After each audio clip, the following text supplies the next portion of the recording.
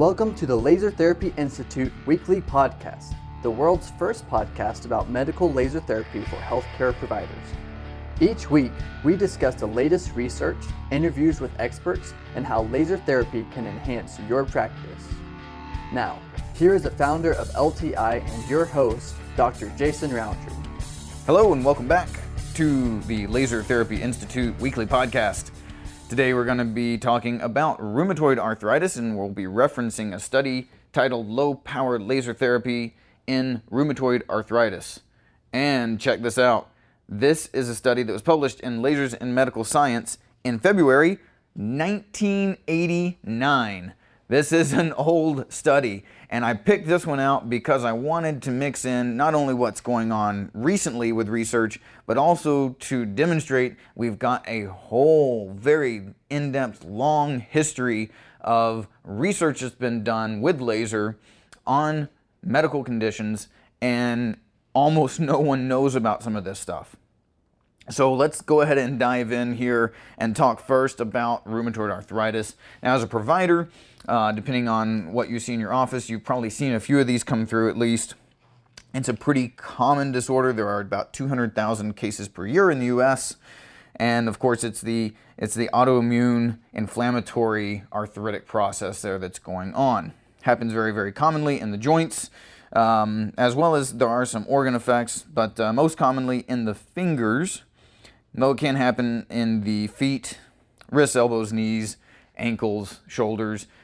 Most dangerous in the cervical spine. So rheumatoid processes in the cervical spine can actually degrade the C1-C2 vertebral connection there. So some of these folks that have had a rheumatoid arthritis process happen in the upper cervical spine can end up with a very, very delicate C1-C2 juncture there, with the dens being much, much weakened by this process, this bony erosion process that can happen. So always a good thing to remember to do some imaging on the cervical spine if you are seeing indications of rheumatoid arthritis elsewhere in the body, just to make sure that the cervical spine is stable. Now, the symptoms, of course, do vary case by case. Oftentimes they do come and go as well. So when somebody with rheumatoid arthritis does present to your office, it may be something that bothers them here and there. It may be very, very consistent. Really, this can be all over the place. Again, most commonly you're going to see this in the fingers, and that's where we get those obvious deformations of the proximal joints from the fingers to the hand there.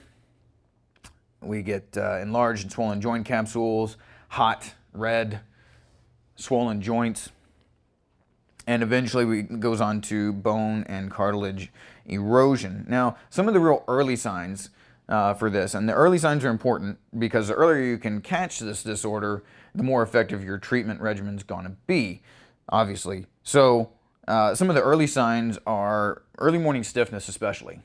Early morning stiffness ends up being one of the hallmarks for this disorder, along with pain as well. So some x-rays oftentimes can help us confirm a diagnosis of rheumatoid arthritis, and then there's blood testing that should always be done, of course, as well. And that's going to include rheumatoid factor, C-reactive protein, ESR, and you can do an ELISA test to pull the antibodies that are specific to rheumatoid arthritis. However, most of the time, combination of x-rays and RF, CRP, and ESR is going to give you a pretty good clinical picture of what's going on. Just do make sure you take that step. Don't write off somebody as an osteoarthritis patient without kind of following those steps and making sure that you have a good handle on exactly what's going on. So, how does rheumatoid arthritis happen? Most patients want to know, what's going on here? Why did this happen to me? Why did this get started? The truth is we're not sure. We don't really have a very good, clear-cut reason for why this happens to some patients and not to others. We do know there are some genetic links. However, that's not the only factor. It does appear to be an overreaction of the immune system, as all autoimmune disorders are.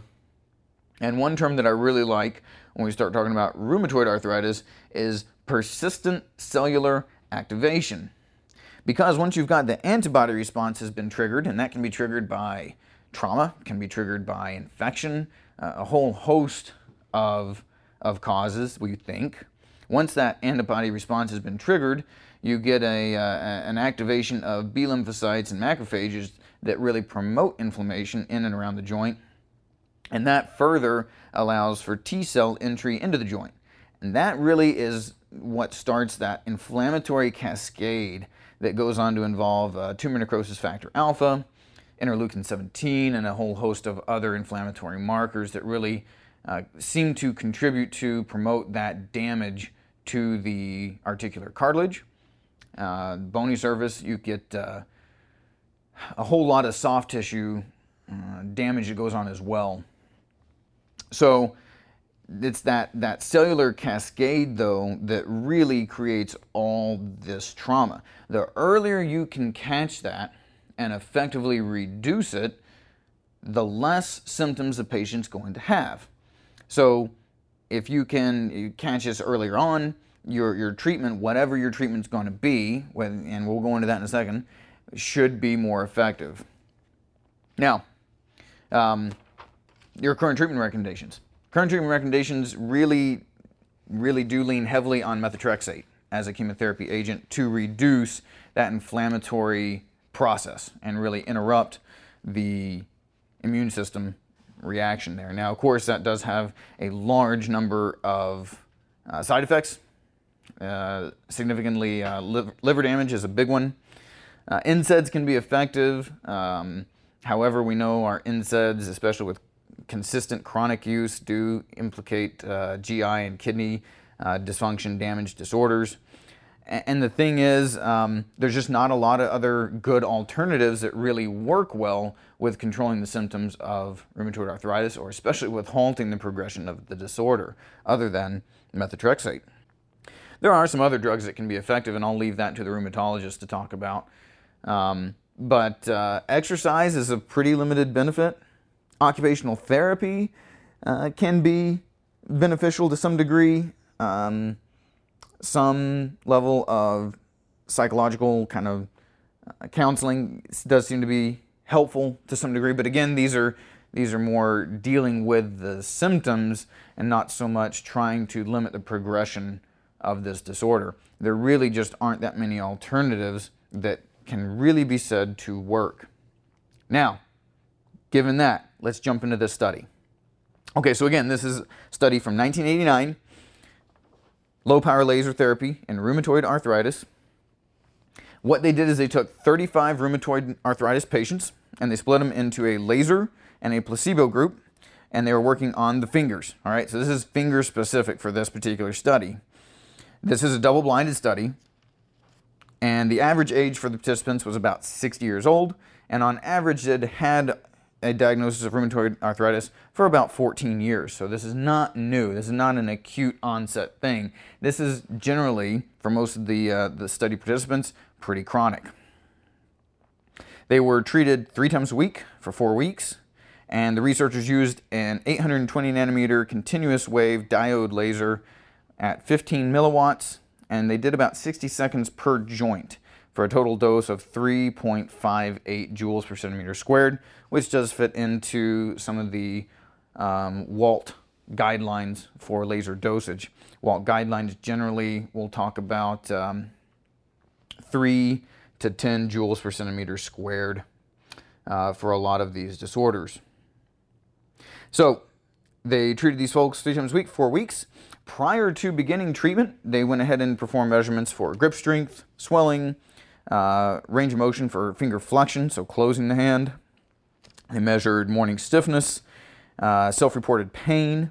They also went ahead, and I think this is pretty exciting, they went ahead and did chemistry markers as well. So they took blood samples before and after the study was actually done, the treatments were actually done, to measure ESR, fibrinogen, leukocytes, lymphocytes, and hemoglobin. So took those before, took all that after. Let me just go ahead and jump you straight to the conclusions. So the results of this were during the trial, and again, this is laser, 3 times a week, 4 weeks. So during the trial, the grip strength improved in the laser group, whereas the placebo group really didn't see much of a change at all, a statistically insignificant decrease. The swelling decreased for those who got laser and was unchanged for the placebo group.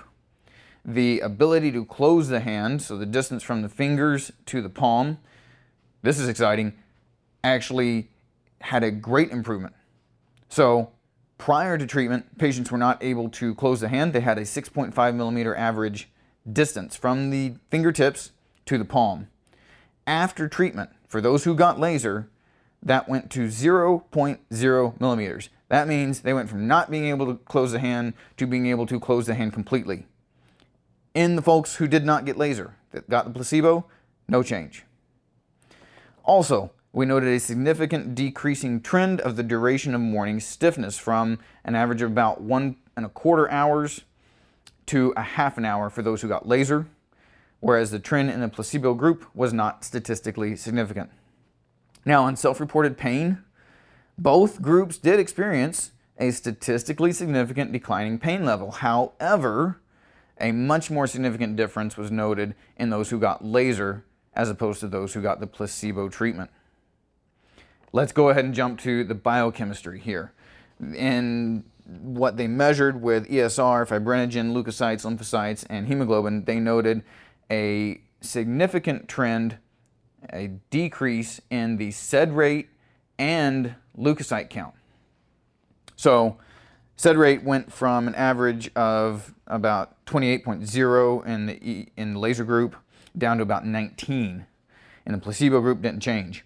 For leukocytes, went from 8.8 down to 7.7 for laser group, whereas in the placebo group, it really didn't change hardly at all. So this is kind of a big deal because not only are we noting very, very objective measurements of things like swelling and range of motion, but also even in self-reported pain and stiffness, that improved, but the chemistry of the body actually made a significant swing towards being less inflamed. So what are your takeaways? Number one, laser improves not only the patient's symptoms, but also the cellular environment and the joint biochemistry. You can't fake that. You can't imagine that your ESR is better. That's hard numbers. So not only are we talking about their symptomatic results, but even the biochemistry improved. Number two takeaway here is the current treatment side effects are clearly significant if you're doing what's typically recommended. However, with laser, there are basically none. This particular study didn't note any side effects, and the worst we ever see for side effects with laser is going to be some of that temporary fatigue, temporary soreness that can be really pretty minimal. And that even is not typical. Number three, if you're a provider and you want to treat somebody with rheumatoid arthritis, you need laser.